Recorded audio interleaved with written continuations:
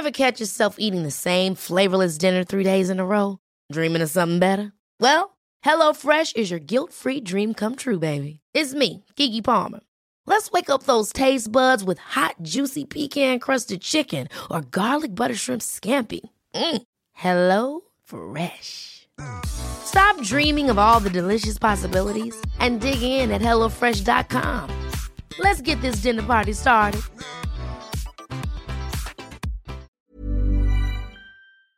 Warning, warning, warning. Trigger alert. She about to say some real shit.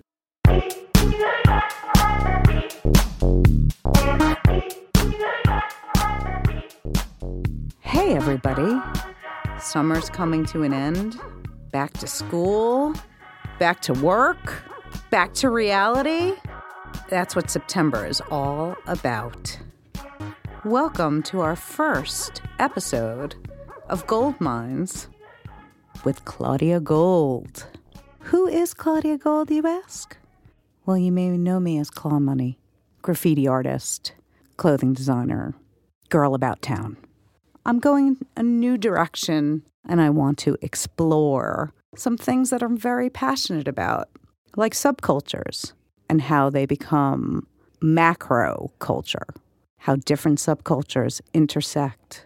People also know me for my feminist point of view, and when I started talking to all my friends that I was about to start a podcast, all of them but one said, "Oh, is it about feminism?"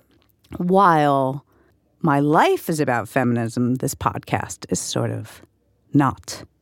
This podcast is about community and how community creates culture and how we can use this culture to create good in the world. I am an artist, a clothing designer. I'm a mother. I'm a friend. I'm a wife. I'm a sister. And I'm bringing all of that to this podcast. Since it's our first podcast, I figured I'd bring out a banger. Somebody who has nurtured and fawned and worked to create what we now call hip-hop culture. This man is DJ Clark Kent. We talked about his origins, being a child DJ, about his love of sneakers and how that sort of snowballed into a second sort of career. We talked about some of the seminal moments in hip-hop history and propagating it into mass culture. He is truly a innovative, interesting, an important person in New York City and the world beyond.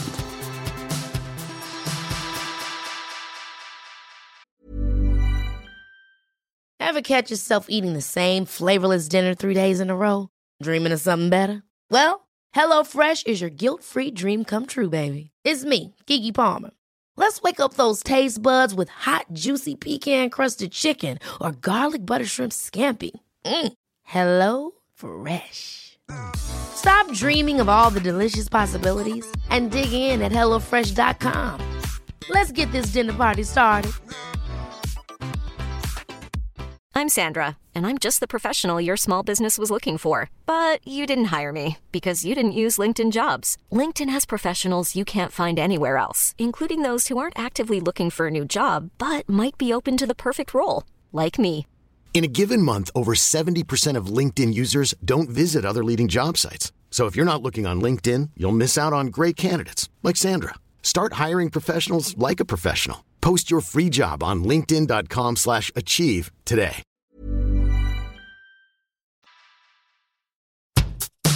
We are here with the legendary, the God, the man himself, known on every continent, DJ Clark Kent.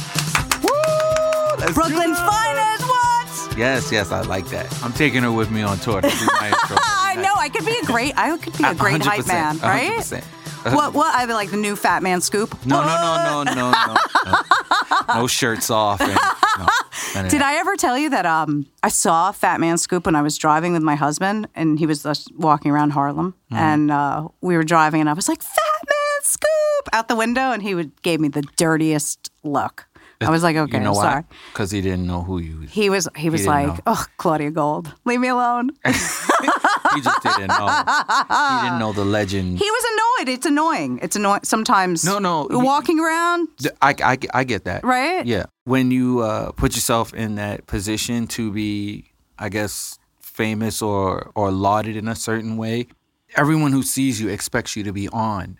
And well, they think they know you from your, and way worse now with social media. Correct. They're sure they know you. Right. See, that's the other big difference. But they expect you to be on.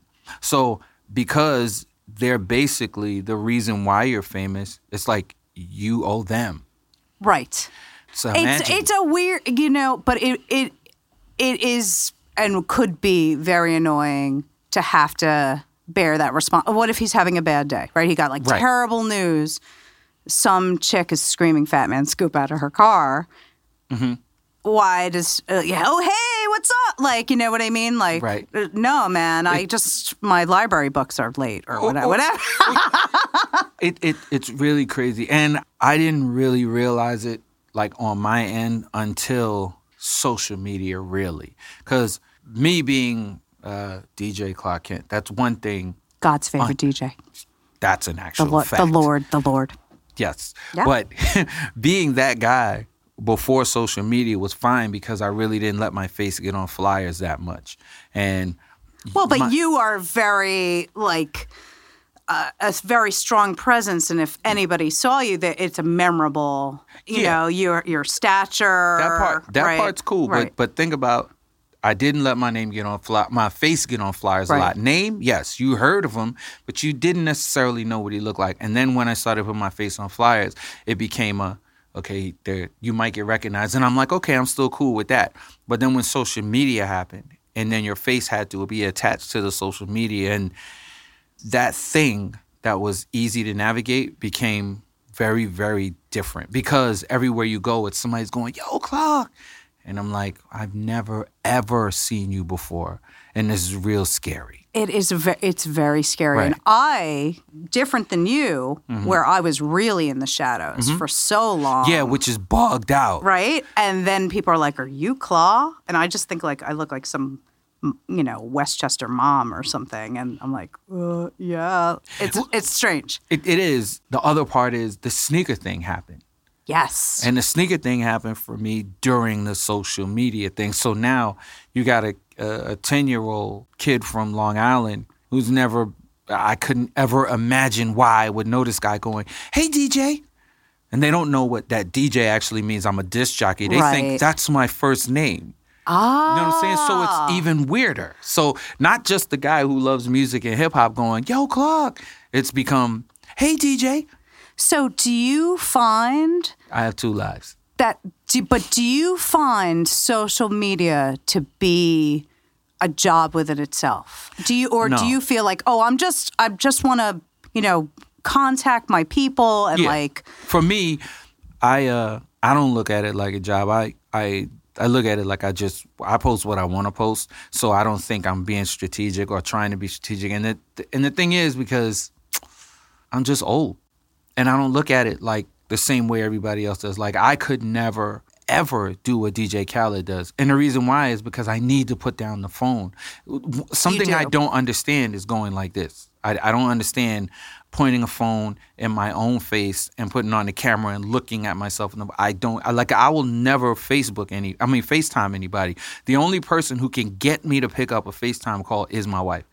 Like, There you anytime go. somebody tries to FaceTime me, I hit end. Like, I'm not answering. And then I call them regular. I'll Like, tell you though, FaceTime is great when you have young kids and you travel. yeah, that's perfectly fine. That's my the kids only are- time I use it. My kids are grown, so they won't get FaceTime either. NO, don't call daddy. It's busy. No selfies. No selfie zone. It's weird, though. There is lots of information about you out there on the internet, but nothing that I didn't kind of know, though it gets really deep, but like on a superficial level. Right. I want to know about what it was like to be a young DJ in Brooklyn. 70s or 80s? When did you start? Started in the 70s. Started in the 70s. What was that like, DJing in clubs as a young teenager in Brooklyn in the 70s, early 80s, when the culture was just coming of age? When I was 9, I decided, or I learned how to DJ and decided, I want to do this for the rest of my life. Because of who?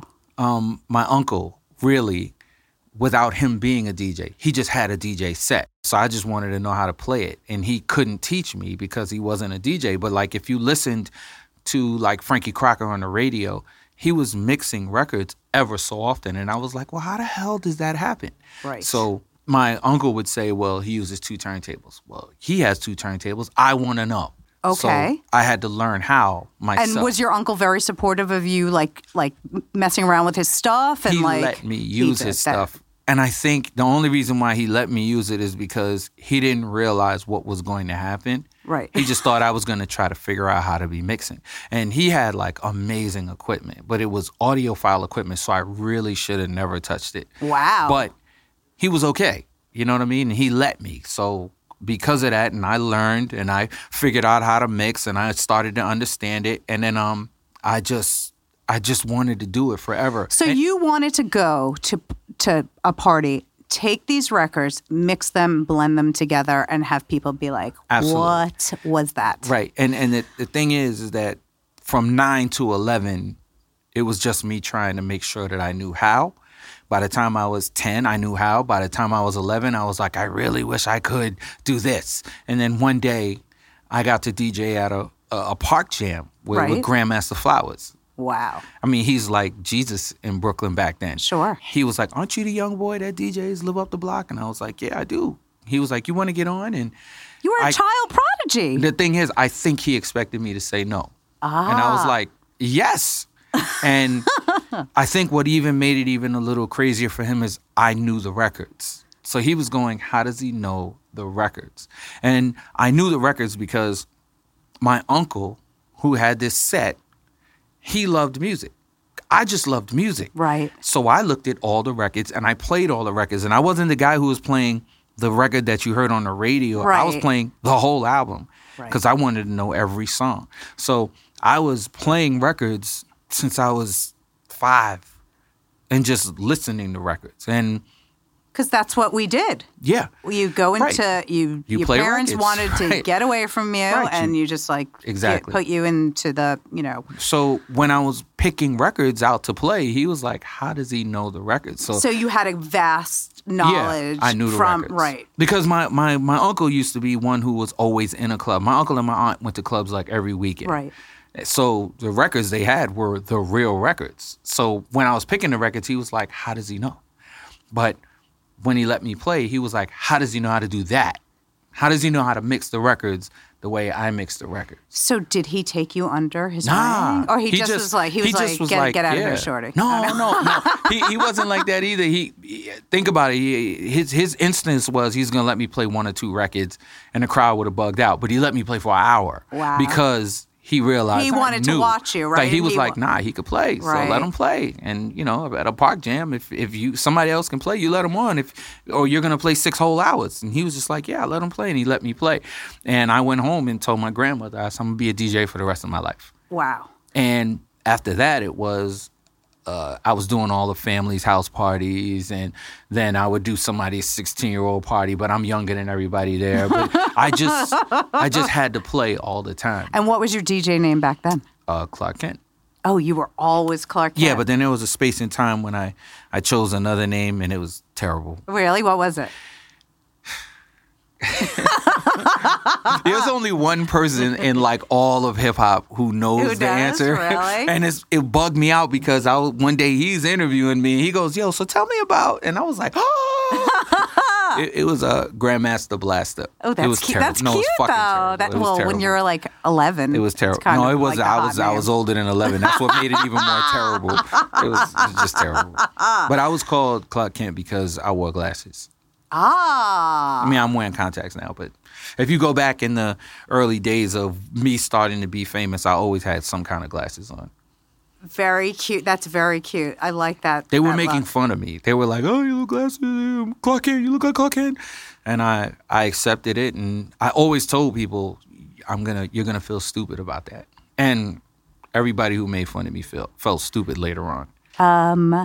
You four-eyed haters, look at him now. Yeah. Okay, so in the very beginning, right? It was park jams, house parties. Mm-hmm. When did DJing and sort of hip hop move into nightlife?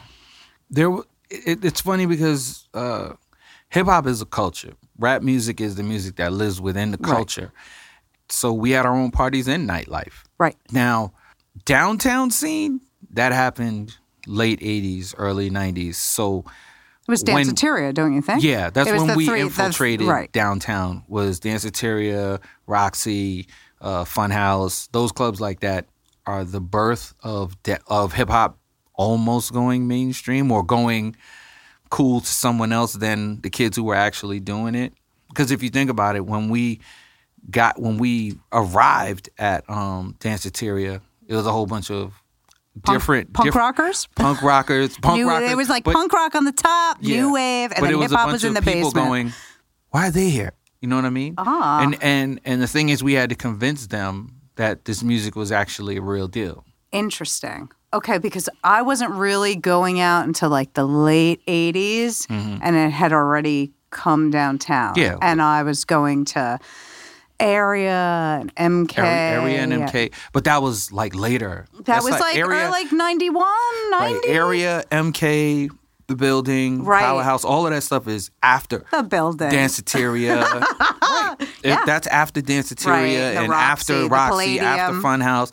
Palladium is even still after that because they ain't really let hip hop infiltrate the Palladium except for the room upstairs. You know what I'm saying? Then Jessica Rosenblum happened, and then the Palladium became a full-out hip-hop club whenever she was in there. That's right. Yeah. Jessica Rosenblum. Look, Jessica Rosenblum. I mean, yes, Jessica. Let's give props to Jessica Rosenblum. If a book gets written about hip-hop and there isn't like a true section dedicated to her and the things that she did to the hip-hop community with her lack of fear. You know what I'm saying? Because remember Amanda Shear too? Yeah, Amanda Shear's another one, right? Yeah, I mean, but Amanda Shear wasn't doing the same thing. She was doing dope parties, but she was more gearing it towards, hey, everybody come. Right. Jessica Rosenblum was like, who loves hip hop? Oh, the hood loves hip hop? Come on to the party. Uh-huh. And then everybody was like, oh no, well, that's the real deal happening right there. So then everybody came. But she was like, well, my first party, I'm going to go directly to where hip hop is supposed to be. Who am I going to get? I'm going to get Clark Kent. She gets Clark Kent for her first party. Like, that's nuts. What was the name of that party? I'm not even sure. It might have been the building. Wow. But 29th Street, shout out to 29th Street. Yeah, please. I used to DJ at Nell's when she worked at the door and didn't even know her. Wow. You know what I'm saying? Like, yeah, it was a small world. Yeah. Yeah, but like I was DJing there, like, but I wasn't playing hip hop the way that. Imagine we're playing there. She's at the door. She gets fed up. She wants to do a party. They're not letting her do a hip hop party. She goes out, does her own hip hop party, and it becomes the building. That's insane. Yeah, it's wild. Me and Jessica Rosenblum went to Paris to do a party for the the premiere of New Jack City. Like, how did we get to Paris? Isn't that crazy? That's nuts. Yeah. This culture has taken you all over the world from like the inception to now. I remember meeting you back in the day. I don't remember what club it was. Stretch, who was my right-hand man at the time. That's my ace. Yeah. I was always rolling with... our right-hand man. That's our right-hand man. Took me... I think he was like closing for you or opening for you or something. Mars? It might have been Mars. And you had been playing this Teddy Riley stuff. I'll never forget this because I've thought about it for years and years and years. You were like, this is the next shit. Hip-hop is done. This New Jack Swing stuff. This is the next wave. And it was for a good long time.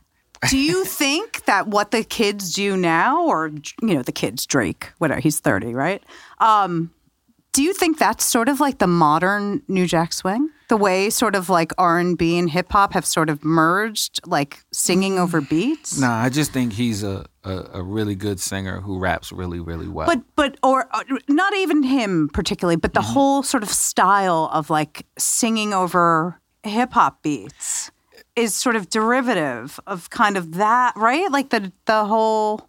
The New Jack Swing But I remember you were like, this is it. And I was right there with you because that stuff was awesome. I was listening to it recently. The thing that I thought about New Jack Swing is that when I first heard it, I thought, this is really polished hip-hop or really polished rap with a singer, or this is really polished singer singing to a beat that is a rap beat. So I thought, if we can infiltrate R&B with this kind of beat, this music's going to be crazy. And it was crazy. It was crazy. So if I look now, I guess trap would be the same kind of idea. It's just that they're not necessarily singing. On beat, right. More of these rappers right now are using melody in the way that they say their raps, so it kind of comes off kind of sing-songy, which in essence is kind of smart, because if you think about the way that you learn your alphabet, you didn't learn it by the letters. You learned it by the way the letters were said. So it's learned in a song. So if you give somebody a song and it's melodic, they're going to get the words quicker than if they have to remember your raps. That's right. That's true. So it's kind of easy. It's kind of quick to remember, and that means it's going to turn into sales. But I thought, and I'm wondering if you thought, I thought rap was going to be a trend. No. In music. I did. I thought it was going to be same way like punk rock was a trend. And then it was new wave. And then it was going to be hip hop. And then there's heavy metal. Then there's grunge. And then there's things that are, I thought that rap was going to sort of turn into something else. No. And not sort of become the global, the most popular music worldwide that people listen to. Why? Because I thought that there was this sort of like 5-year of popularity and 12-year of like sort of die out. The way it was coming up as a kid, right. It was punk rock, then it was new wave, then it was hip hop, and then I was like ready to go like, what's next? Well, do you know what I mean? That was my transition, sort of. The difference is punk rock and new wave, they might have had like 2 extra moving parts to it. Hip hop is not the music. Hip hop is an actual culture. Correct. So within that, it has a bunch of moving parts. So because it's an actual culture, it can't go away. So rap is the music that lives in it. So what you would be saying is the music had to go away. The music can't go away if it lives within an actual culture. Right. So there was no way it was going anywhere. You had its own dance. You had its own art. It had its own way of dress. It had its own language. It's impossible to like do away with a culture unless you kill it. And you would have to kill the people. Right. So it can't go away. I didn't think it was going anywhere. I thought that it was a musical trend that was going to flip into something else and turn into like the next wave of like what the kids were into or something, you know? And the reason why is because you didn't look at it for what it was. You looked at it thinking that hip hop is the music. It's not. Right. It's the culture. Right. So the music would have to be what you were thinking was going to go away, but then it would have been something else. It would have been some other kind of music, because every real culture has a set of things that live within it. You know what I'm saying? And music is something that lives within every culture. Even the cultures that don't like music lives in it so that they can know what they're not supposed to like. It makes sense. What culture doesn't like music? Like Amish? Trust me, there's Amish people like probably they might not, but then they still have something that they use. Like they still sing hymns. Right, They go to I'm church. sure, So it's music. They just don't like all kinds of music. Right. So there's music that can't live there. In rap, we built our music off of every kind of music. So any kind of music can live in hip hop. Correct. But our base of music is rap. So it can't go anywhere. It's part of the reason why kids talk a certain way. It's part of the reason why kids walk a certain way. It's part of the reason why white folks listen so they can learn about what's happening with black folks. Sure. They learn through rap, just like we listen to Eminem and learn the way white kids think. Don't listen to Eminem for white kids. But you understand what I'm saying, I though, absolutely do. When do you think that hip-hop went from being a subculture into becoming popular culture? And, like, what do you think sort of was, like, the defining moment, sort of? Hip-hop became it's a real thing when money was made off of the music. So the thing is, like, rap is what meant mainstream, not hip-hop. See, I'm using it the wrong way. To me, that Run DMC Aerosmith was when it sort of like that took it somewhere else. It sort of exposed it to but you had to get there to get to that. You know what I'm saying? Because the thing with Aerosmith was not a stretch, right? And the reason why is because we used "Walk This Way" in the parks. Of course you did, because it's a break beat. Right. It was a break to us. Of course. It wasn't even called Walk This Way. It was called Toys in the Attic because the cover of the album is Toys in the Attic. We didn't even know it was Aerosmith. We knew it was Toys in the Attic. On Toys in the Attic is this record with this break. What's the name of the break? No one knows. We just played the record that's on Toys in the Attic. But don't you think that record sort of brought it mainstream because of MTV? What that record did was what the clubs were already doing, like us being in Danceteria. Right. So we were already infusing. We used to cut up Tom Sawyer for kids to rap to. And then a kid in the suburbs would go, well, that's Tom Sawyer. You know what I'm saying? But the kid who's rapping to it doesn't know what it is. We were already infusing our music and our love of the music within itself anyway. So when money happened is when everything else started to happen. Like, so if you got a Curtis Blow who's making the first gold record ever, I mean in rap, and you got Rapper's Delight. Rapper's Delight is off of Good Times. It's off of a disco record. We're already infiltrating. Now, but the record is so big, now they're like, well, what's going to be next? The next big record is Curtis Blow. Uh-huh. So Curtis Blow has a big record. You got to keep making. It's very different for me because I grew up in New York. Mm-hmm. It was all about Sugar Hill Gang, and then it wasn't anything until Run DMC. Nah, that's not true. There was Curtis Blow. I missed that because I was Curtis Blow. Right. Like Curtis Blow, there's so much. You know what I'm I mean, saying? I know Curtis Blow now, but as a 12-year-old kid, Curtis Blow's the first gold record. Yeah, that's the first big. gold record. Like we're like, oh shit, you can make money? Like, you can make money. He had a deal with a major record company. Like, what the fuck is that? So after Curtis Blow, Run DMC. It's Run DMC. So he broke the ceiling. Right. MTV put Run DMC with Aerosmith and packaged this culture to white people. But no MTV if you don't have Video Music Box. That's true. That's right. That's crazy. Right. That's crazy. Uncle Ralph McDaniels. But yes, by all means. But Ralph McDaniels doesn't get his place in history properly. He should. Of course he doesn't. There's no MTV Raps if there's no Video Music Box. Why they do MTV Raps? Why? Because some black dude is on a public access channel and he's killing shit with rap videos that they didn't even know existed. Right. Do you remember it used to only be on like early Saturday morning, waking up early to watch MTV Raps? Yeah. Because you know why? Because they were scared. Like, they wait were a minute, scared. They what's didn't really going to happen? Right. Here? And like, this is very niche. I mean, like, think about it. say. They got somebody who was super official to do your MTV Rap. Fat Five Freddy. Yeah. He's real deal. Yeah. So they thought about it properly. Jonathan Demme. You know what I'm saying? Yes. They thought about it properly, but they were scared to death. What happens if they get Ralph McDaniels and the Vid Kid? You get it the way that the real kids in the street got it. Right. And then it probably doesn't go away. Interesting. They just had that Park Jam for video music. But that shouldn't have been bigger. Of course it should have been bigger. Right. But he's not getting his... Remember Rap City? Absolutely. But he's not getting his proper place in history. He's not. Rap City exists because of MTV Raps, but MTV Rap is because of Video Music Box. Interesting.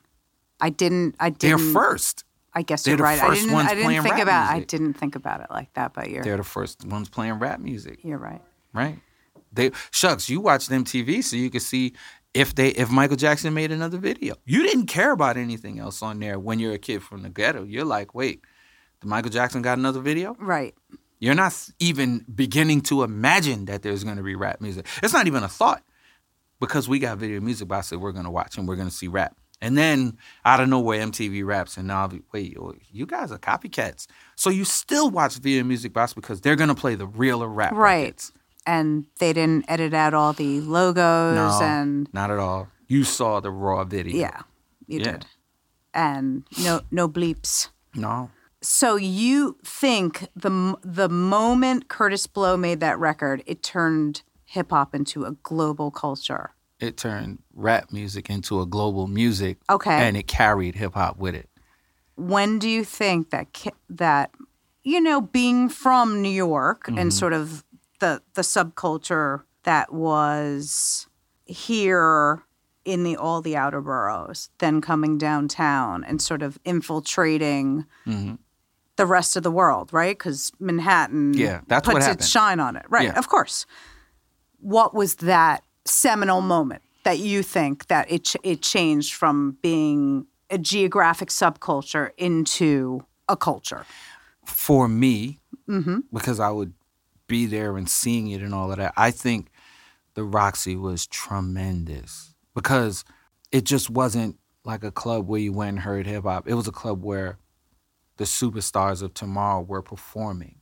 You know what I mean? You saw Africa Bambaataa every week. Right.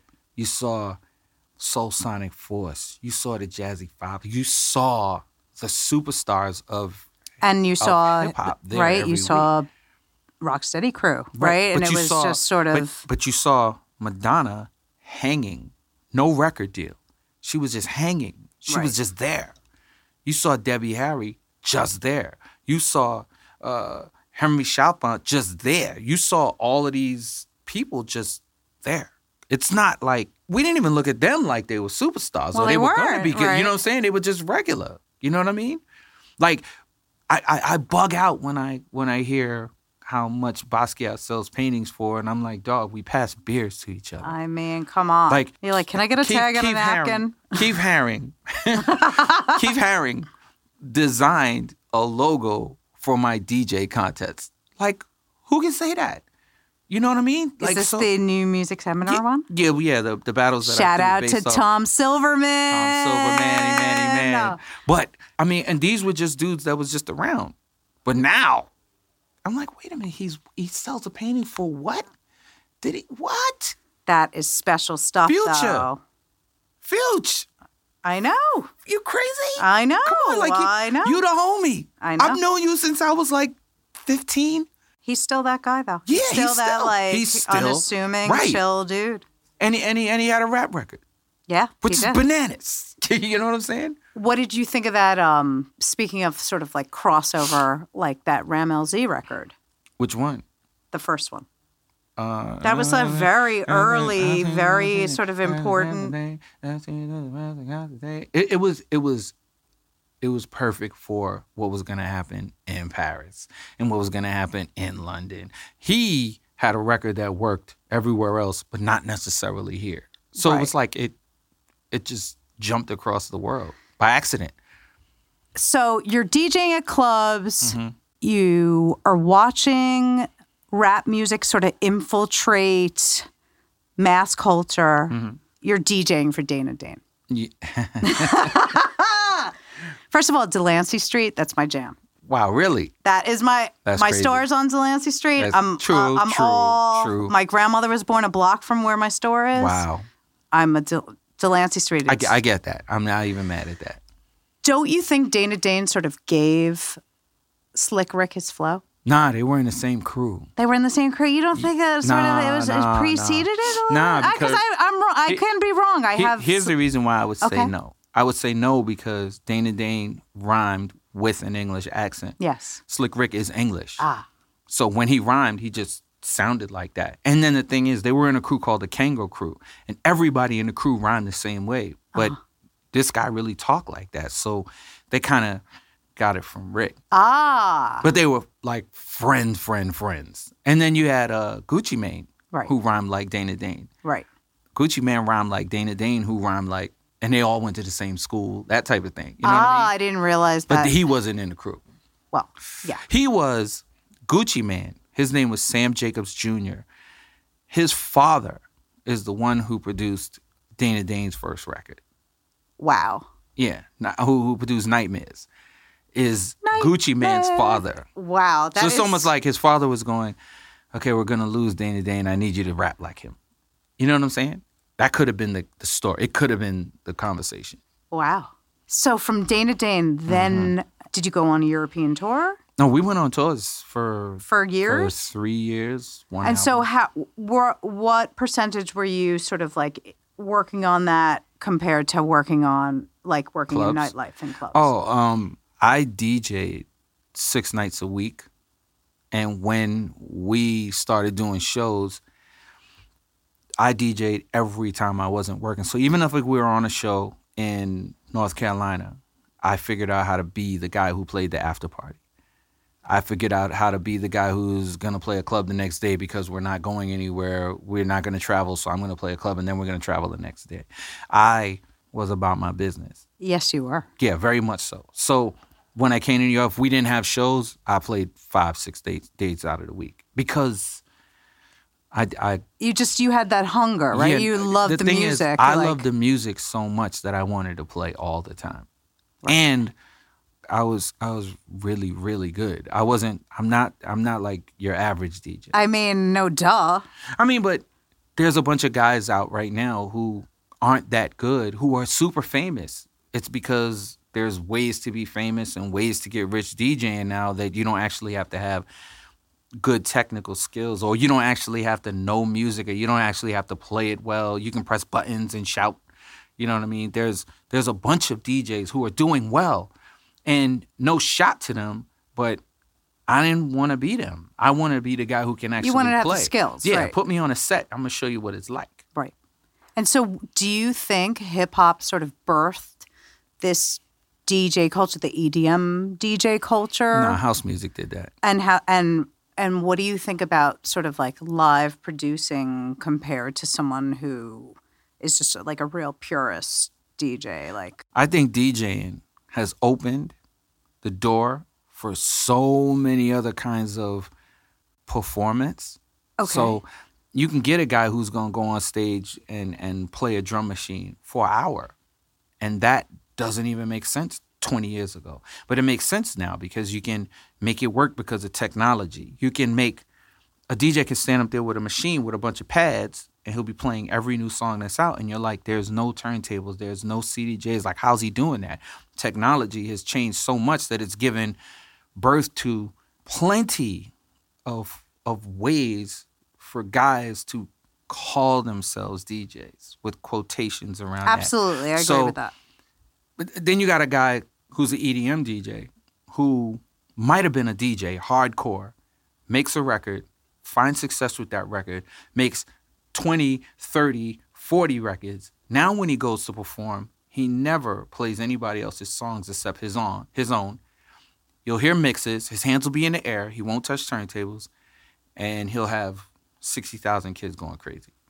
But that's because he's become a performer. Right. He is, right. It's so performative and interactive with his... There's a different thing. So like absolutely. EDM has given a total different platform to make money or to perform. But the one thing I can say about a number of these EDM DJs is that they can actually play. It's just that they don't. Because they're, they have to dance. Now they're performing. Because now they're performing. That's right. You know what I mean? And I play EDM. Okay. But I play it. Right. I don't let it play and throw my hands in the air. Okay. You know what I mean? So I think there's room for you to do everything. I just think that so many of them abandon it that it's kind of rough. And then it gives a false sense of you're a DJ to some kid who's looking at it going, oh, I want to do what this guy's doing. And then when they get to that point, they realize, oh, shit, I really can't do what that guy's doing because that guy didn't let you know you got to know how to play. You got to know how to play. I can stand here with my hands in the air. That's because I programmed my whole mix. But if you don't know how to mix in the first place, you're not going to do what I'm doing over here. So that kid doesn't get a real education of what DJing is like. So do you think because of this pre-loaded mixes, do you think that DJ art is flourishing, or is it waning now? The business of DJing is flourishing. The actual technical ability is taking an L because technology is basically taking over all of the actual craft, a lot of the craft. I'm not saying for everyone, but I'm saying for enough, because pressing a button does not a DJ make. Right. I remember with the chalk marks, Right. lining stuff up and Yeah, listening in one thing and then just waiting. And Right. Now machines, these machines and these programs can actually mix for you. So it finds the beat. It can actually match the beat, right? It syncs the beats for you and all of that stuff. And because I could never do that. I would try. I just could never get. I have DJ'd many. It's selector. Selector. And I take the Crossfader and I'm like, what?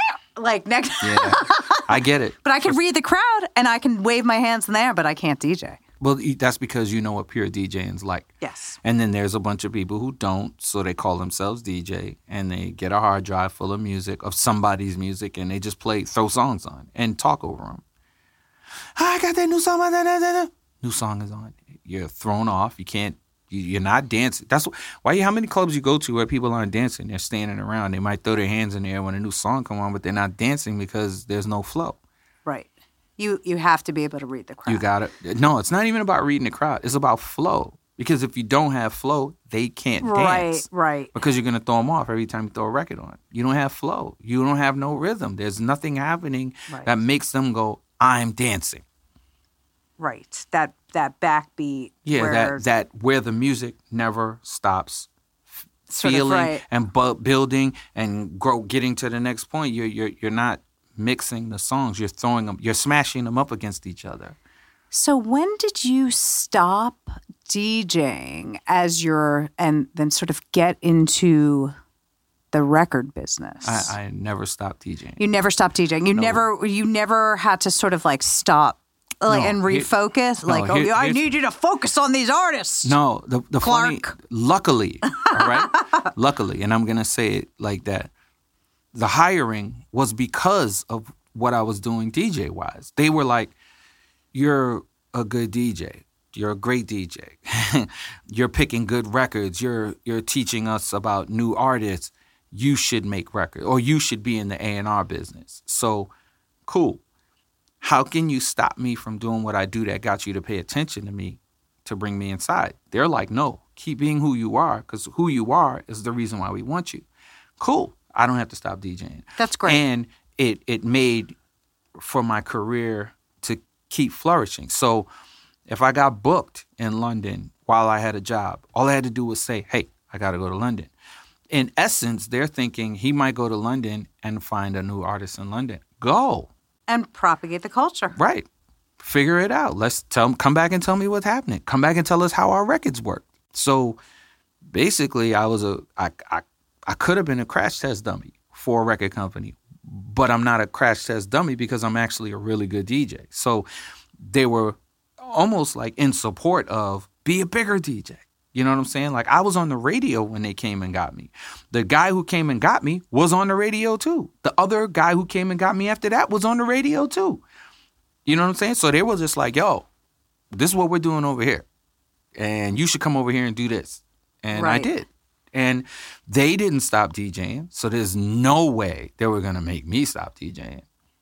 Like, that's the thing. Like, if somebody would say, yo, you got to stop DJing, there's no way I would have been in the music business. No way. No way. No. That's your passion, and your stick-to-itiveness has brought us, here. Right. You're also, besides being a great DJ and such a force in hip-hop and rap music, you're also very famous for your position in sneaker culture. Yeah. This podcast talks about how subcultures build communities and sort of how subcultures can overlap. Well, this podcast is going to be. Oh, that's right. Because this is the first. Let's see where we take it. That's true. This could change on a dime. Yes. It's going to be totally about sandals. Yes. Nice. But, okay, I was going to save this question for later, but is sneaker culture part of hip-hop? First of all, I don't call it sneaker culture. Well, what do you call it? You like sneakers. I like sneakers more enthusiastically than the average person. Okay. I am a sneaker junkie. A sneaker head. No, but I'm going to say sneaker junkie. And here's the thing. Like, when there became this thing called a sneaker culture, I was already 25 years deep being a sneaker junkie. My entire room is full of sneaker So I'm looking boxes. at this thing going, y'all call that a culture? Because you like a lot of sneakers? Like, how? How do you measure that up against hip hop? You don't. You can't. It's about consumerism and brand worship. It's about. It's not about. It's not a culture. Not to me. But to some people, it's like a passionate. Yeah, that's cool. I'm passionate about culture. sneakers too. It's not a culture. God bless. To Wear me, your damn sneakers. Exactly. You know what I'm saying? So, but my thing is, at 9, the same uncle who let me use his DJ said, "Give me a pair of Pro Keds." And when I hit the block with the Pro Keds, all of the 16, 17-year-old guys were like, "Oh shit, he has the same sneakers we have." That feeling was everything. I was like, what? The old guys who are like our superheroes, because none of us got dads. Right. They think my sneakers are shit. Oh, every week I'm going to buy a new pair of sneakers so I can make them say the sneakers are the shit. Because they definitely didn't believe I was going to be this DJ. Oh, you don't think I'm going to be a DJ? You still going to think my sneakers are the shit. And I went about it, and I did it. So when I became somewhat popular and I was making money and all of that stuff, like I was 75% records and 25% sneakers. I spent money on sneakers that was senseless. But it was because I wanted to be fresh. I looked at the older guys and was like, damn, how'd they get that girl? Sneakers are brand new. I looked at the guys who were going to clubs going, damn, sneakers are new. I equated everything fly to sneakers. So I was like, I mean, it was a real cherry on top of your outfit. So I wasn't off in my thinking. It's just that I was too young to be wanting to think like that, and I didn't care. I just wanted it. We didn't have it in my neighborhood, but we had these 2 men on the block that would give the young kids jobs every weekend to do, like, move those newspapers from over there to over here. You move the newspapers, to give you $10. Take 50 cents, go to Glenwood Flea Market, buy a pair of Pro Keds for $9. You got another 50 cents to get home. If you don't get home, you're shit out of luck. You had to walk. You had to walk miles to get home. Not your new sneakers, though. But first of all, getting from Glenwood Flea Market to the bus stop, was like walking the gauntlet because you thought you were going to get robbed every week. So we would go down there when the store was going to open, when the flea market was going to open. So at 9 o'clock, we'd be there. So we'd work for these men at 7 in the morning, leave our houses around 8 to get there for 9, wait, buy the sneakers, and be out in 5 minutes before any of the thieves and the hoodlums would come and be ready to rob. They're the late sleepers. Yeah, let them. But the thing is, every weekend, I bought a pair of Pro Keds, like for years. So when people came to my house, they were like, do you really have like 50, 60 pair of sneakers? Yes. And my sneakers are always clean. The thing about me is I want my sneakers to look brand new every day. Okay. So that's the addiction. It's not to have everything. I don't have everything. I have what I want. But I also work really hard to be able to afford my addiction. Sure. Do you find, though, that your addiction is waning? No, not at all. It still represents the same thing to you? I get up every day and I put on a brand new pair of sneakers. Blessings. Right. Cleanest feet in the streets, Clark Kent. But it's because I just want to be fresh. And it's not this, I want to have more sneakers than you. Like these kids are going through right now. you want to present yourself in a certain way. Right. And it meant something to me, and it still does. And it's not the same. So this thing they call a culture, I'm looking at them like, what are you talking about? Do you like to be fresh or not? You know what I'm saying? That's the way I look at it. And the thing is, for them, it's not that. It's, I got a pair of the Off-White such and such.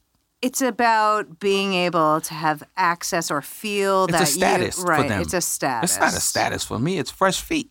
Right. That's it. And I believe fresh sneakers are the beginning of every good outfit. So if your sneakers aren't fresh, best believe you look toe up. Agree. To me. Agree. You know what I'm saying? So for me, it's that. I don't believe it's a culture. I just believe there are some people who are more enthusiastic about sneakers than others, because I don't know anyone who doesn't have a pair of sneakers. So does that mean they're all in the sneaker culture? No, you just like sneakers. Well, I like to talk about inclusivity in sneaker culture, and sometimes I've been known to give a talk or two. And I always say that all you need to have is a pair of sneakers to be in sneaker culture. There's a borderless entry. Just grab a pair of kicks and come on down.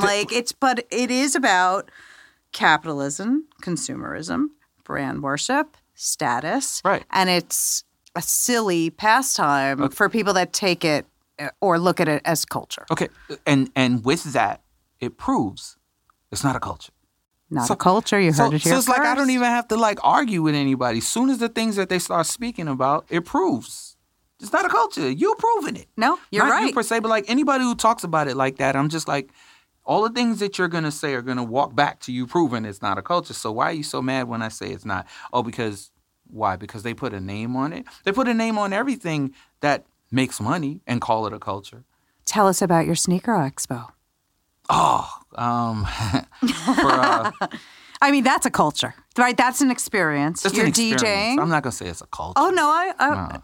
But it is. But it's like the culture of Clark Kent, kind of. Like the world of Clark. The world Kent, of Clark. Right? Yes. Okay. It's part of the world. Experience some of it. What happened with me is I went to a couple, and I recognized that it seemed a little unsafe for young kids. Okay. You know what I'm saying? So, every time you saw a young kid, their mother had to be there, or their father had to be there, or big brother who really was like, why the fuck are we here, had to be there. You know what I mean? So I started to just ask around. Where you from? Long Island. Where you from? Central Islip. Where you from? Farmingdale. Where you from? Long Island. Where you from? And I'm getting, half of y'all are from Long Island. That means you're getting on Long Island Railroad, or you're begging your mother and father to drive you here. So what I'm going to do, I'm just going to do a sneaker show in Long Island. They love that. They loved it. And my thing was, I didn't really care about what was happening. You know what? Blessings. I just you. want to say that. I just was give them their own so that they don't have to come to the city. The people from the city not necessarily going to come there. I went and got good vendors, the same vendors that are in all of the other sneaker shows. Right. They're going to come, they're going to vend. And they're going to realize that the spending dollars in Long Island are much longer than the spending dollars in New York. So that's why they call it Long Island. Right. So the guys who were vendors were always happy to come because they were selling sneakers to kids who parents didn't want to bring them to the city. So they were, you don't understand, there were 10-year-old kids walking around with $10,000 in cash to buy sneakers at my events. Are there 10-year? I'm going back into the life of crime. Be like, who is that shady mom outside of Clark's event? Nice. With a stack of sneakers for sale. But yes, so I just wanted to give them something, and I. And then, are you also trying to let them know your philosophy? That sneakers are a fun... Yeah, for sure. A fun pastime, sure. but not a culture. Well, the thing is, they're going to take what they feel like taking from where I'm coming from. I think what happened more with these kids is I had a TV show on Complex, and we talked about sneakers in a real way. So they don't really care that I don't think of it as a culture. They care that I actually know a lot about shoes. Right. And they care that in their closet, they own 2 or 3 shoes that I worked on. So I'm the real deal to them because not only do I have a bunch of shoes, I've actually made shoes. You're a sneaker designer. I'm not going to say that. I'm a guy who reappropriates other people's sneaker designs. I mean, Fair enough. It's, when it comes to sneaker designer or sneaker collabing, you're basically picking out, right, you're picking out fabric and colorways. Right. It's not, you're not designing the propulsion of the... Trust me, I have so much respect for designers that I would never say I'm a designer. Okay, so when was your first sneaker collab?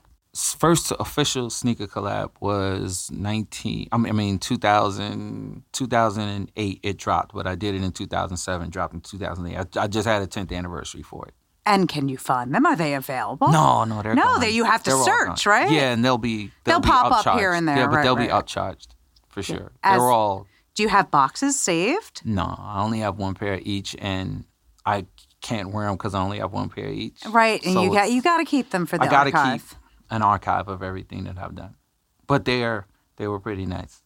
It was a 3-shoe pack, an Air Max 1, an Air Force 1, and an Air Trainer 1, and it was called 112. 112 is the first 3 numbers of every Brooklyn zip code. Uh-huh. So it was called a 112 pack, and they were really, really nice. So let's go back to Brooklyn and to your youth. Mm-hmm. Because in the early days of rap music, there was the Bronx, there was Queens.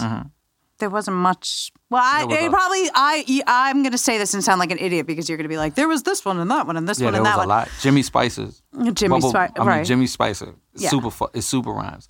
And Flowers wasn't DJ Right. Flowers. He was Grandmaster Flowers. And in Brooklyn, we had a club called The Zoo that everybody came to perform at. But it didn't have sort of like It didn't have the Bronx lure. The Bronx thing, and then Queens stepped up with like Marley Marl and like that whole beef, that notorious beef. Yeah, but that's still so much later than everything. Like Jimmy Spicer's before that beef. You know what I'm saying? Super Rhymes is before that. You know what I'm saying? Right. Super Rhymes is one of the first rap records made. He's from Brooklyn. Right. Kamasa DC is before, it is right around the same time as all of that. Like, if you went to a club, like back then it was the Building. Uh-huh. No, it wasn't the Building. It was Union Square. You went to Union Square, 70% of the club was from Brooklyn. Even though South Bronx was dropping, you went to the club, 70% of the club was from Brooklyn. You went to Latin Quarters, 70% of the club was remember Quando? Of course. I love that club. 50% Brooklyn. Yeah. But the biggest and best clubs were populated by Brooklyn. Like, yeah, I could see that. But when would you say that like Brooklyn globally sort of cemented themselves in hip hop as a force? That was sort of, it was kind Kane. The world's best. He's one of the best. I mean, in my opinion, he's my all-time favorite. Let's do so. We got Big Daddy Kane, right? It's funny. I like associate him with the Juice Crew, and I think he's like Queens, but you're right. It's Brooklyn. He's from Brooklyn, and then you let's just say you got Jay-Z, right? Well, yes. Best ever, and you got the Notorious B.I.G., the best rapper ever, right? And you got Nas, who was born in Brooklyn, even though he represents Queens, he's from Brooklyn. You got Kid Capri, who was born in Brooklyn, but he represents the Bronx. Right. And you got... Well, that's the thing, really. When you're from New York, it's so... As much as you rep your borough, you're also repping the whole city. You're born from somewhere. Yeah. You know what I'm saying? Right. Brooklyn, What I was Brooklyn. Here he goes. Brooklyn's finest. But I believe that you are part of the seminal moment of when Brooklyn really stepped up. Yes, Big Daddy Kane. Mm-hmm. Yes, Jimmy Spicer. Mm-hmm. You bringing your artist, Jay-Z. Yeah. Unearthing him. Mm-hmm. Packaging him. Mm-hmm. Work, right? Tell me about like what that was like and sort of putting Brooklyn on the map, not the first time, but in a major way. It must have been like a huge source of pride for you. I think it was, I want to say, like, you have to understand, we really already had Kane right before Jay was Biggie, mm-hmm. but I knew what was going to happen. And so I was looking at things that were happening while we were trying to put it together, how many labels said no, my own boss told me no, then I went and got another job and my new boss told me no, and I just kept thinking, dang, y'all all really going to feel really stupid about this. And then it happens. And then everybody starts to feel stupid. And I'm going, like, why'd you hire me? Why'd you hire me to work for you if you're not going to... Right. Like why am I here? You asked me to do this. You know what I'm saying? I'm doing this and you're not seeing it. Like, I tried to sign Nas before Nas met Search. I was like, we got to sign this guy. And I got asked, where's his demo? And I was like, he doesn't have a demo. They were like, yeah, we're not going to sign him without a demo. I'm like, what? He just took life away from everybody on Live at the Barbecue. You got to sign this guy. Right. And I started to really question, like, well, why you got me here? Do you think that some of these sort of like rules are like part of the reason of the downfall of like the record business? The sort of the old antiquated like show and prove, you must do this like this, follow the book. Yeah, because now the kids just take it into their own hands. And do for their sure. own thing. And digital has really changed the way that kids will think and should think. You can own more if you don't do a record deal. You can force the label to do what you want if you don't have a record deal. You can change and fix and redo the way you historically are a superstar. I mean, look at Chance the Rapper, who never sold a record, but makes more money on tour. I mean, he's so famous, but I don't know any of his songs. But I'm like, again, I'm very sort of out of the mix. But think about that. He's super famous. You don't know any of his songs. Nothing. Like, that shit couldn't happen before. It couldn't happen like that. People couldn't have a fan base without a record deal. It just couldn't happen before. Right. You know what I mean? How you going to get your fan base if nobody's out there that's bigger than the masses making sure everybody knows that you're this new artist? How do you think that the radio record companies not following that old path, how do you think that has affected new artists and sort of coming into the mainstream if they're not getting any like radio play?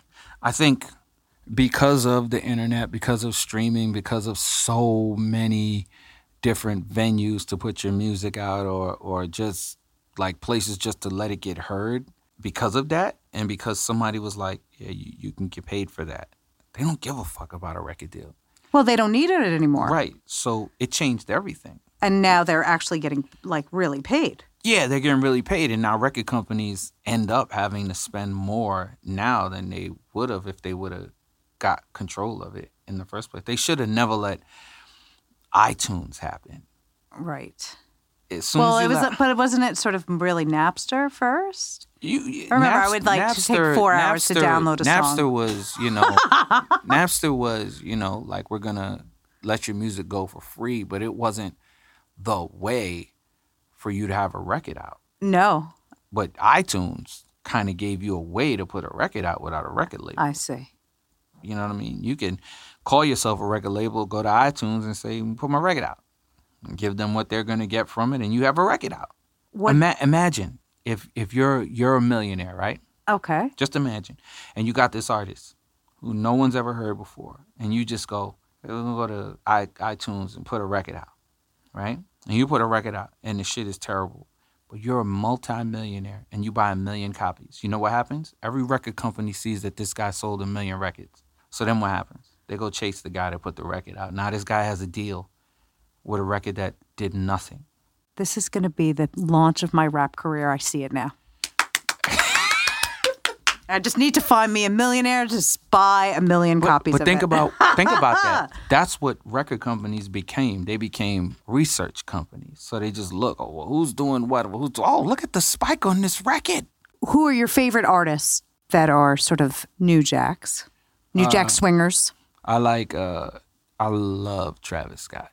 I'm a big fan of Migos. Okay. I like Drake. I really do. He's a pop star, though. Don't you think? More than a rapper? I love Drake. Don't get me wrong. He's a star. He is? He's a star.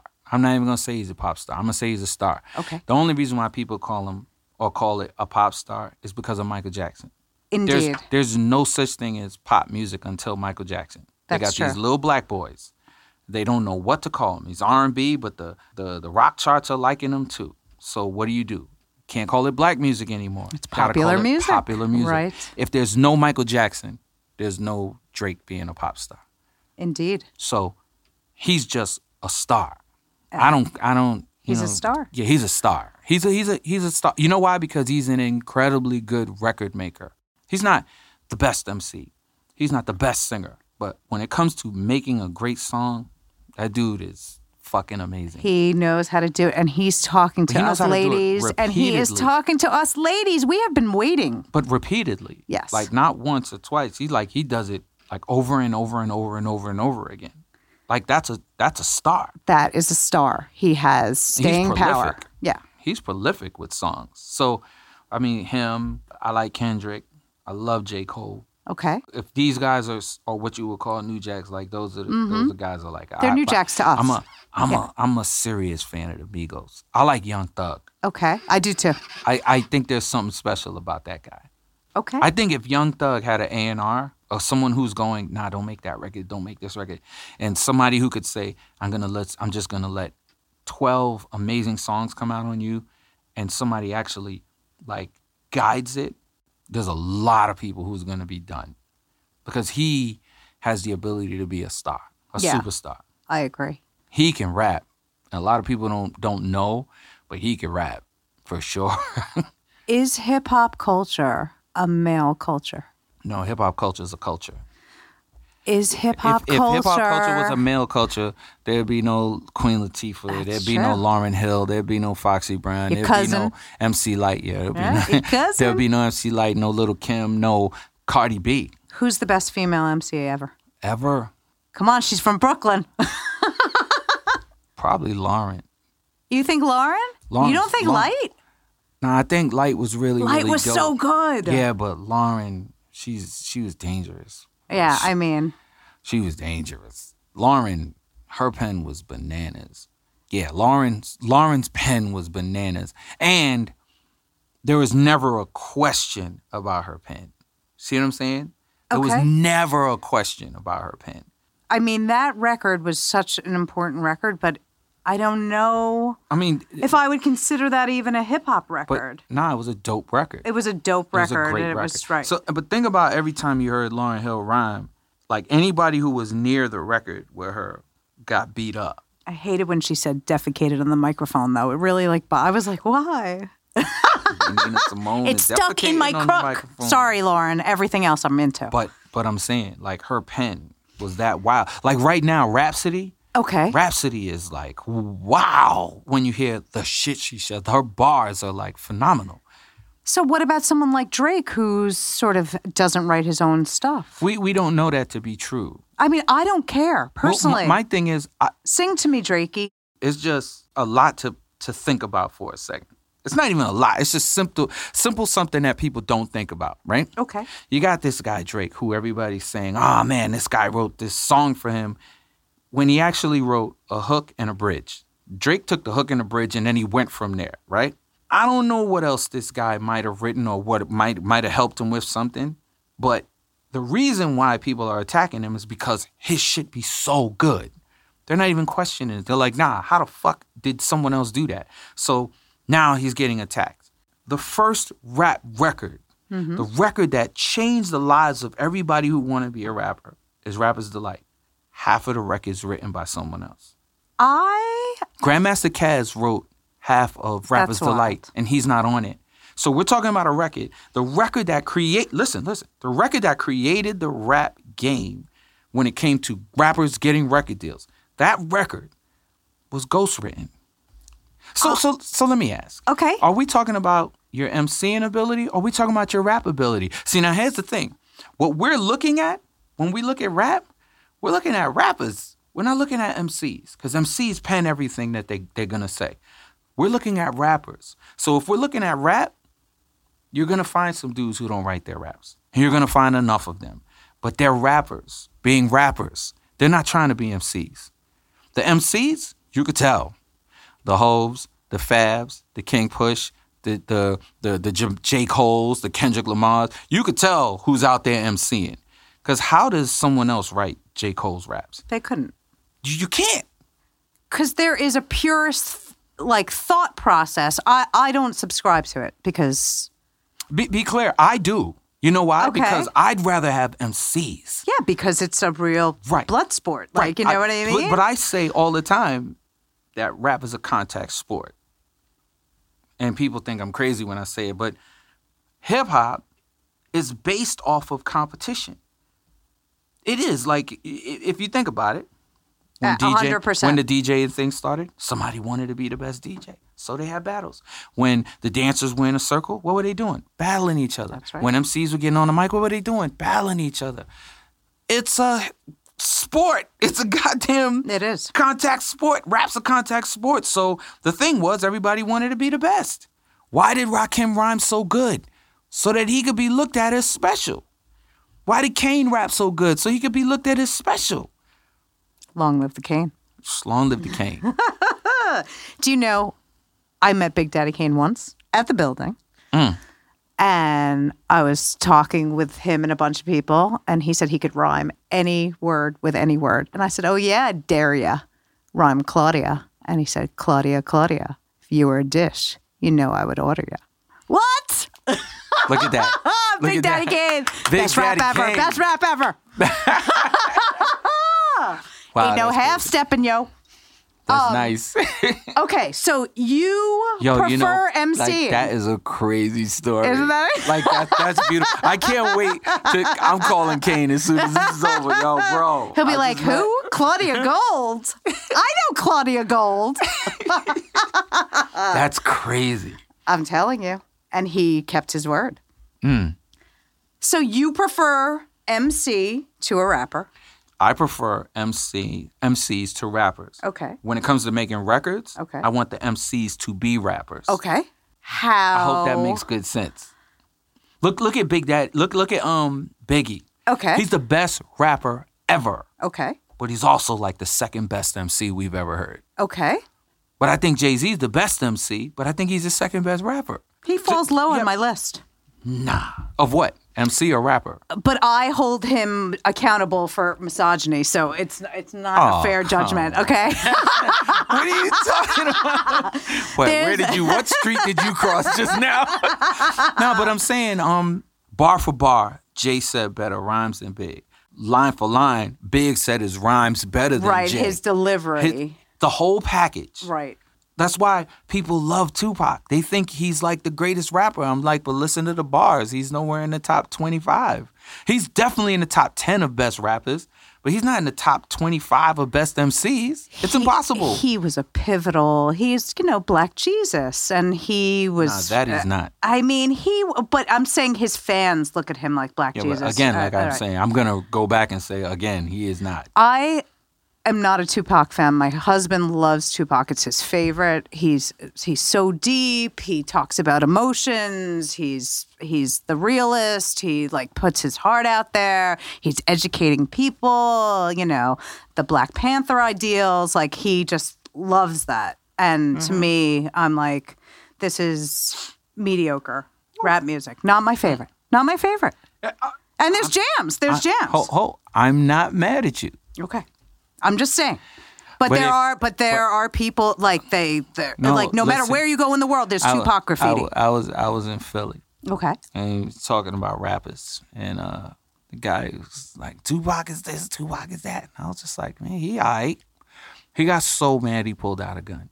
And everybody was standing there going, yo, what the fuck is wrong with you? And I just looked at him. I was like, so you're willing to shoot me for Tupac and you never met him? You don't even know him? But because you believe what he said? And everybody was like, yo, you're so fucking stupid. What the fuck is wrong with you? And I just thought to myself, Dag, he rapped that good to you? Like, he said his rhymes so well that you believe everything he said? Like, come on, man. He's rapping. He's rapping. He's rapping. He's not even being like this amazing MC. He's rapping. You believe everything he said because he rapped it so good? Nah, dog. Let's get to the truth.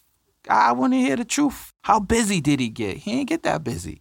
He just said his rhymes so well. Well, he said it with such conviction. He was Again, really you really feel it. You were about to say the same thing I'm saying. He said his rhymes so well. But he didn't say great rhymes. He just said them really well. Yeah, I Unlike Biggie, who had great rhymes, and he said them amazingly. Right. Like Eminem, good rhymes, amazing delivery. Jay-Z, another non-favorite of mine. Jay-Z, amazing rhymes, amazing delivery. Yes, I see. You see what I'm saying? Right. Like Rakim, Amazing rhymes, amazing delivery. You know what I'm saying? Right. He said Rakim said his rhymes so well, he changed the way everybody rapped. Because before that, it was, a child is born with no state of mind, blind to the ways of men. He said, I take 7 MCs, put them in a line, 7 more MCs that think they could rhyme, 7 more, 5 go for mine. Now there's 21 MCs ate up at the same time. He's not rapping. He's rhyming. Everybody was rapping before Rakim. As soon as that record came out, they were like, oh, shit, I'm rhyming. I'm not rapping anymore. Interesting. Look, check. I'm not going to sit here and say that I am a rap historian, but I will tell you this. But you are, kinda. But I will tell you this. I hear the rhymes. I don't just, oh shit, the rhymes are there. No, I hear what the MC is saying. That's why back in the days when everybody was going, this guy's the best, this guy's the best, this guy's the best, I was going, nah, Grandmaster Caz is the best. And they were like, Caz? I was like, listen to what he's saying. That will take you somewhere else. That will let you, oh shit, nah, he is saying some crazy shit. You know what I'm saying? It's what you say and then the way that you say it that makes me go, oh yeah, yeah. Listen to what Nas was saying. Like Rakim made you believe a word was a word because he said it so well. You like to exaggerate, dream and imaginate. What is imaginate? No one knows what the fuck that is. But when he says it, you know what it means. You do. That means you believed it was a fucking word. Or you can imaginate what it would be. There you have it. But it's because I heard the raps. What did you think of Kool G Rap? You don't think Kool G Rap was amazing. So is he in your top 10? Of what? Top 10 MCs? No, I think he's more like in the top 20. Okay. Of MCs. Yeah. Okay. For sure. He was dope. He was a wordsmith. There's so many dope wordsmiths. Right. There's so many dope lyricists. You know what I'm saying? Right, like, that they could just sort of flow, make their own flow. Yeah, and say rhymes say amazing raps. I want the guys who say the amazing raps.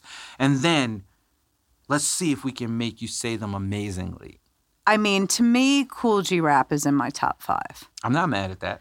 That's valid. That's very valid. Like, he's G-Rap. Like, I mean, you know, in Key Food, sweeping floors for dimes, you know what I mean? Yeah. In the shower, taking time, learning his rhyme. I mean, he painted a picture for me like an artist. People in the audience, Kool G Rap is my name. I take rhymes and insert them inside your brain. With DJ Polo is the man behind me. Operates the turntable when I'm rocking the rhymes, and it's a demo.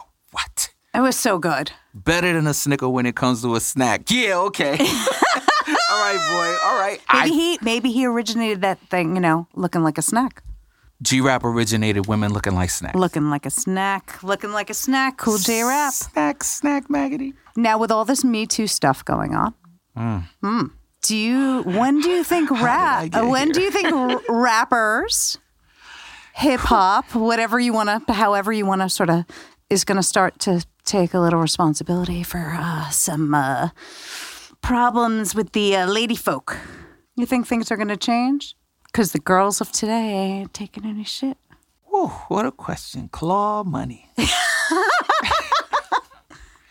Here's what I think. And I don't think it's like necessarily, like, I think it's the music business sort of breeds. It was happening in rock and roll for decades before. It absolutely is not exclusive to this genre of music. The good part is that I was going to answer it correctly. And by saying that this is not a rap thing. It's not a hip-hop thing. It's a world thing. It's a money and power thing. It's a power thing. Right. I'm not even going to say money and power because there's people who are powerful without money. Okay. So I'm going to say it's a power thing, and I'm going to say that until enough people in power get checked, it's going to take a little bit of time to slow down. But it's going to slow down real quick. And there's going to be so many men without jobs that they're going to check themselves real quick. Because think about because this of the thing. economy? No. Because people are going, word, that's what you do? I'm going to hire a woman. That's what's happening. I disagree. You don't think it's happening? I see it happening. I see it on upper management like, we're not going to hire women because they're going to present problems for us. What's and I'm funny just is- going to hire dudes and like block these chicks out. I hear you. But maybe, in some, you know, I hear like- you in maybe some fields that might happen, Right. but in the greater percentage of companies and there's gonna be so much more opportunity for women than there's gonna be for men because men are the ones who get you did that fucked up shit. You know what I'm saying? Oh, how could you do that? And then there's so much uproar about not being given fair money or not being treated the same. Correct. That they're going, you know what? I don't want this shit on me. I'm gonna give the chance. Because there's so many people who will sit around and give the job to some dude, not knowing even if the woman could do the job. Now they're like, I don't even want anybody saying I'm being discriminatory. I'm gonna try. And the try is the beginning of the way things shift. Something has to happen for the shit to shift. Shit is happening. Right. You know what I'm saying? And what I think is kind of fucked up is that it kind of took this long. Like, why did something have to happen to you 25 years ago for you to be like, all right, I'm gonna say something about it now? Because it was very, you know, like, we don't talk about that. No one's going to believe you. People are going to think you're a slut or whatever. But you know what? That's cool, but so are they not going to say you're the same slut that you were back then now? They're going to say you're an old slut, yeah. Well, but you see what I'm saying, though, right? What I'm saying is... No, of course they're not. They're going to look at you in a different way. And I think... You know, but here's the bottom line. The only reason why you're looking at them in a different way now is because somebody got the mash put on them. If you don't get the mash put on you and the shit's happening now and then all of a sudden you say something, are they going to treat them the same way as they did back then? Sure they are. The difference now is motherfuckers ain't getting caught up in that shit because there's camera phones. That's right. There's camera phones. There's cameras everywhere. So because of that, motherfuckers ain't doing no crazy shit. You're putting yourself in harm's way. Right. You're putting yourself in harm's way. Game is so different now. The game is so different now. That power that these whomever was yielding ain't even the same no more. The internet, there's pluses and minuses, but one of is that information travels so fast and people can really... The playing field is pretty leveled right now. Here, somebody. Well, do you really think it's level? It's leveling. I'm not saying it's level, but it's leveling, and the only way it levels is if something happens. Right, and so slowly stomping, pushing it down and pushing it. Think about this. In the 60s, the lowest on the totem pole were black women. Right. They're like right behind white women. White women, black women, white men, black men. That's insane. It's amazing. Amazing. It's amazing, but it's also insane when you know that they came from, first of all, black people weren't even people in the 60s. We were 3/5 of a person in the 60s. So when Martin Luther King was out there fighting, they thought, like we, at this time, look back and go, oh my God, civil rights movement. Nah, that's not what he was fighting for. He was fighting to be a human. He was fighting to be looked at as a whole human. You can't get civil rights until you got human rights. Right. So he died trying to get human rights, and now we're fighting for civil rights, but we don't know how to fight, so we look crazy. And we do dumb shit. And we the way that we do our dumb shit isn't the way that he would have done it. That's the reason why we're not getting our civil rights. He did it so we could get human rights. Now we're human, we don't know how to get civil rights. Why? Because our leader's gone. When you were getting those human rights, you still didn't let black women vote. Oh, then they'll go, oh, no, we didn't let women vote. No. But then when you did let women vote, you still were like, I don't know about these black women. And now they're number 2 on that list.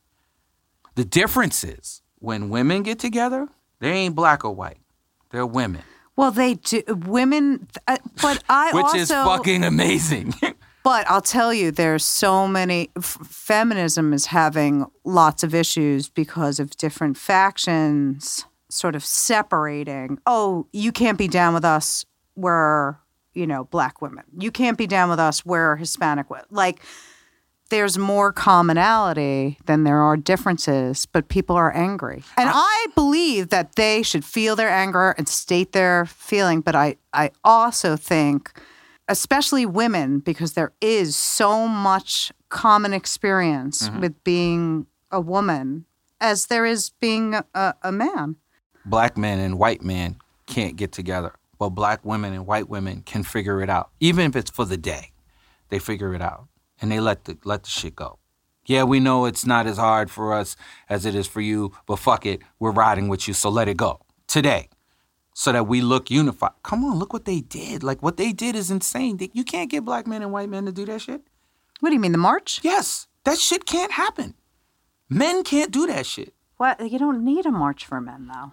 That's what you say. But you're just men. You're just on top, like whatever. Well, go march for but the thing is, second. The thing is, a second-rate citizen. It can't happen the same way. And I don't recognize white women feeling that black women are equal. On a whole, white men don't feel like black men are equal. They feel like they're stronger, better in sports. But they don't feel like they're better in business or can be as good in business. They don't feel like they can be the same socio-politically. Okay. But yeah, you're stronger. You're a greater athlete. We can prove it. You built our country. We know you're stronger.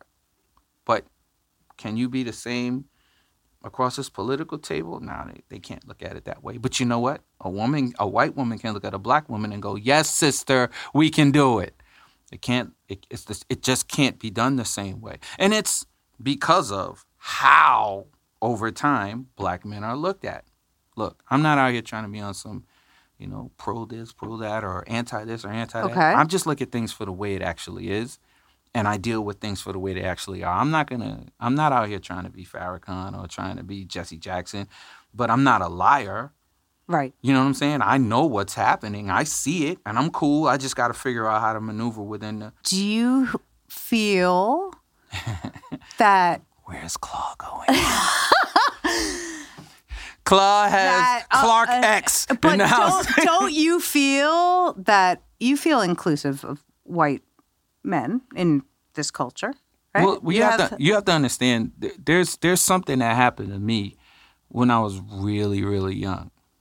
I figured out who I am, and it's not common that young black men figure out who they are when they're young. Mm-hmm. And I didn't let the thought of another man determine the way I was going to think about myself. And I understood who my people are, and I understood from whence we came. I understand that we're actually the mothers and fathers of civilization. If you can walk around with that amount of pride, then the things that the next person say can't really affect you. Unless something's wrong with you here, that you can know that and still let it affect you. Well, the overarching sort of feeling of oppression of African American, does that affect you in your everyday life? Absolutely. You know why? Because I live by the motto, if my brother's in trouble, so am I. Okay. And when I say that, I don't mean if my black brother's in trouble. I mean if my brother. That means people. If people are in trouble, and me and you are friends. Mm-hmm. If I see something fucked up about to happen to you and I let it, then I let it happen to me. And that's fucked up. And I'm a piece of shit for that. I'm calling you when I have problems. So.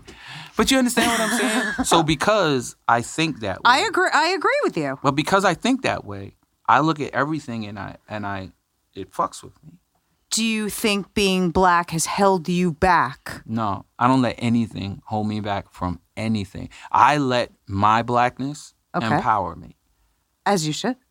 Yeah, I should, but I'm just saying But don't you rare. think sort of like the black man is the most sort of copied, like the style, the way of talking, the culture, but globally, and then yet they can't get the respect, on an interpersonal, like it's in an insane world we live in right now. Well, you get the respect that you demand. In theory. And in practice, but not necessarily in each individual case. If somebody's behind my back talking shit and I don't hear him, he's not talking shit. Yeah, it's true. He's not. Yeah. So unless you saying it to my face and can get away with it, you're not talking shit. Right. So I get the respect I command. And every person, if they thought about that, then they'd probably respect people differently. because I respect everyone. So right, because it doesn't matter. The yapping. All the chit chat you got when I'm not in front of your face is cornball shit to me because you can't say it to my face. And if you can get away with it, then try. If you think you can. But then I ask myself, if somebody's talking shit, the only time it really affects you is if it's true. If you're talking shit and you lying, like go ahead, keep going, B.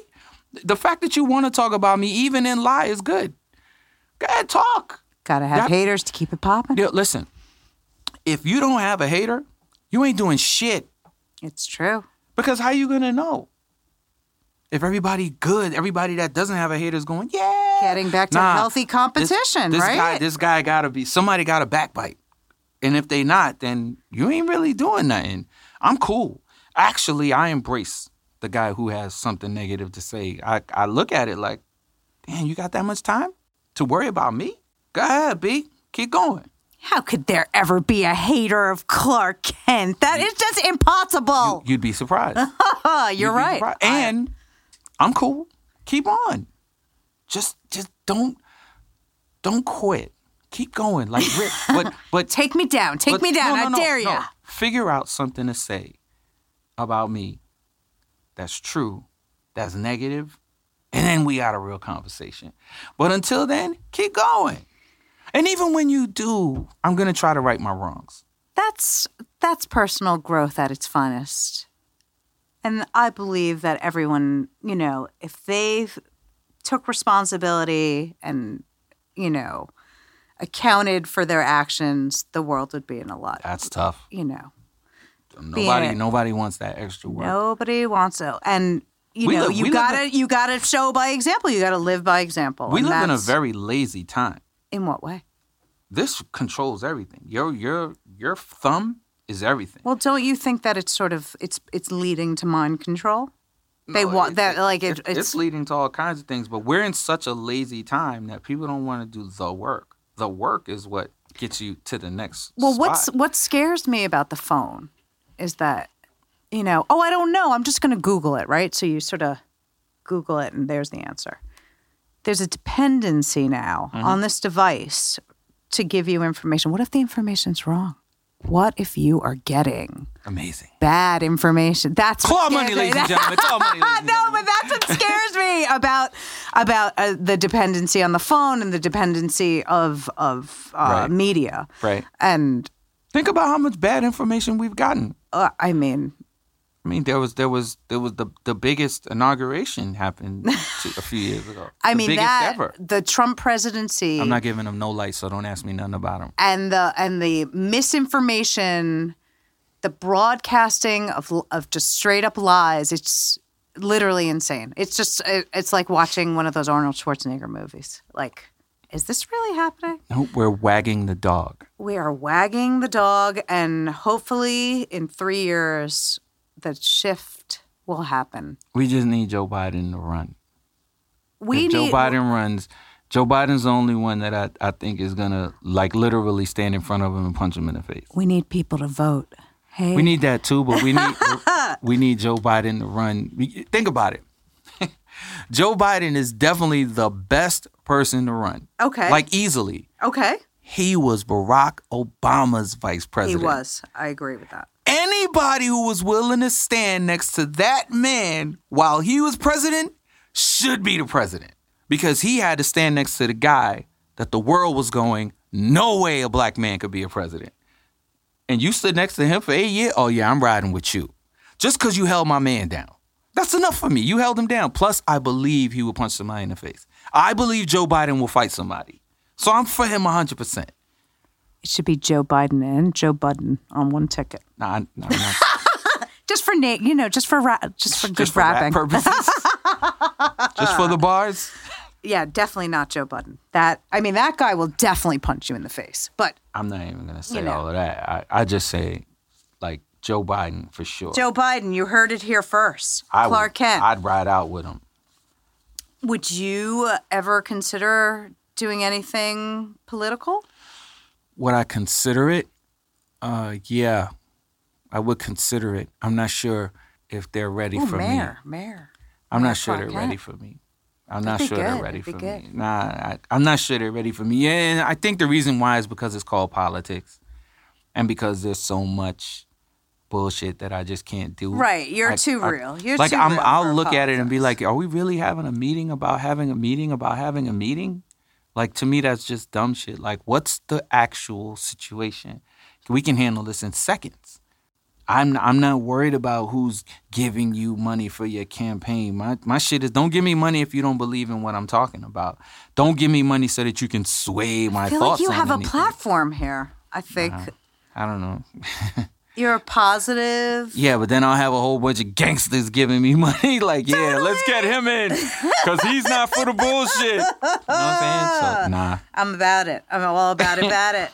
Yeah, here we go. Claw Money. Clark Kent 2020. Clark Kent 2020 with a whole bunch of street guys and hustlers and gangsters outside of the White House. Like, what's really good? That's my man in there, yo.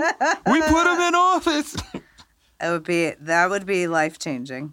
It would. For a lot of young kids that didn't think that they would have their shot, I'm into it. Name Ra's the National Guard. So what was sort of like your defining moment in your career that you look back fondly that was sort of like that important moment that really, it can be personally or professionally, that really is the thing that you would probably think about like on your deathbed of like who you are? Grandmaster Flowers let me play in that park when it was either 11 or 12. That's one. Red Alert let me play at 1 o'clock in Union Square. Like, that's prime time. He used to let me on the set at 1 o'clock. Jay-Z. And Jay-Z. Yeah, so people, if they look back, the other two moments they're not going to recognize, but if Grandmaster Flowers doesn't give me that moment, I don't run home and go, I'm going to do this forever. If Red Alert doesn't give me that 1 o'clock spot at Union Square, I don't necessarily know how much longer it would have took for me to become a headlining DJ in these clubs, because I became a headliner right after that. Jay-Z changed the way the rap game happened, and I'm a part of that. You know what I'm saying? Like, Totally. Yeah. You know? I mean, could you imagine what things would have been like if you weren't championing this young man all over town? I don't know. You did not give up on him, and you made people listen, you made people get excited. Yeah, I could hear the rhymes. Here's a culture creator right before us, DJ Clark Kent.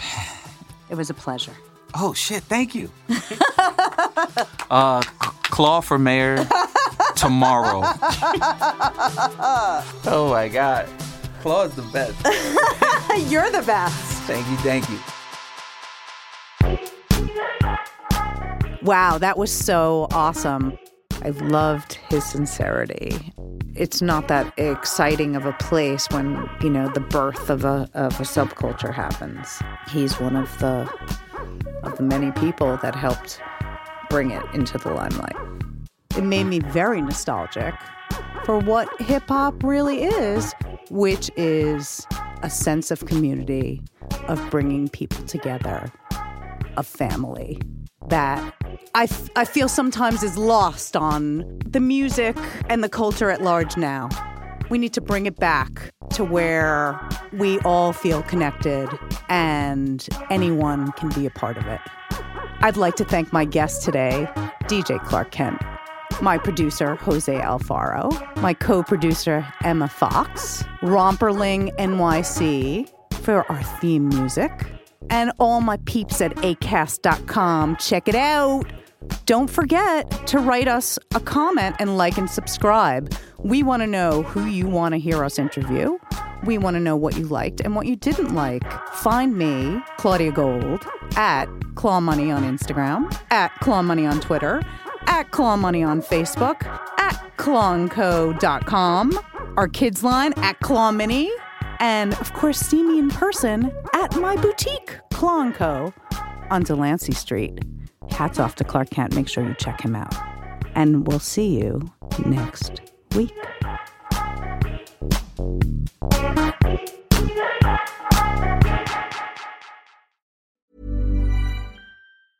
Planning for your next trip?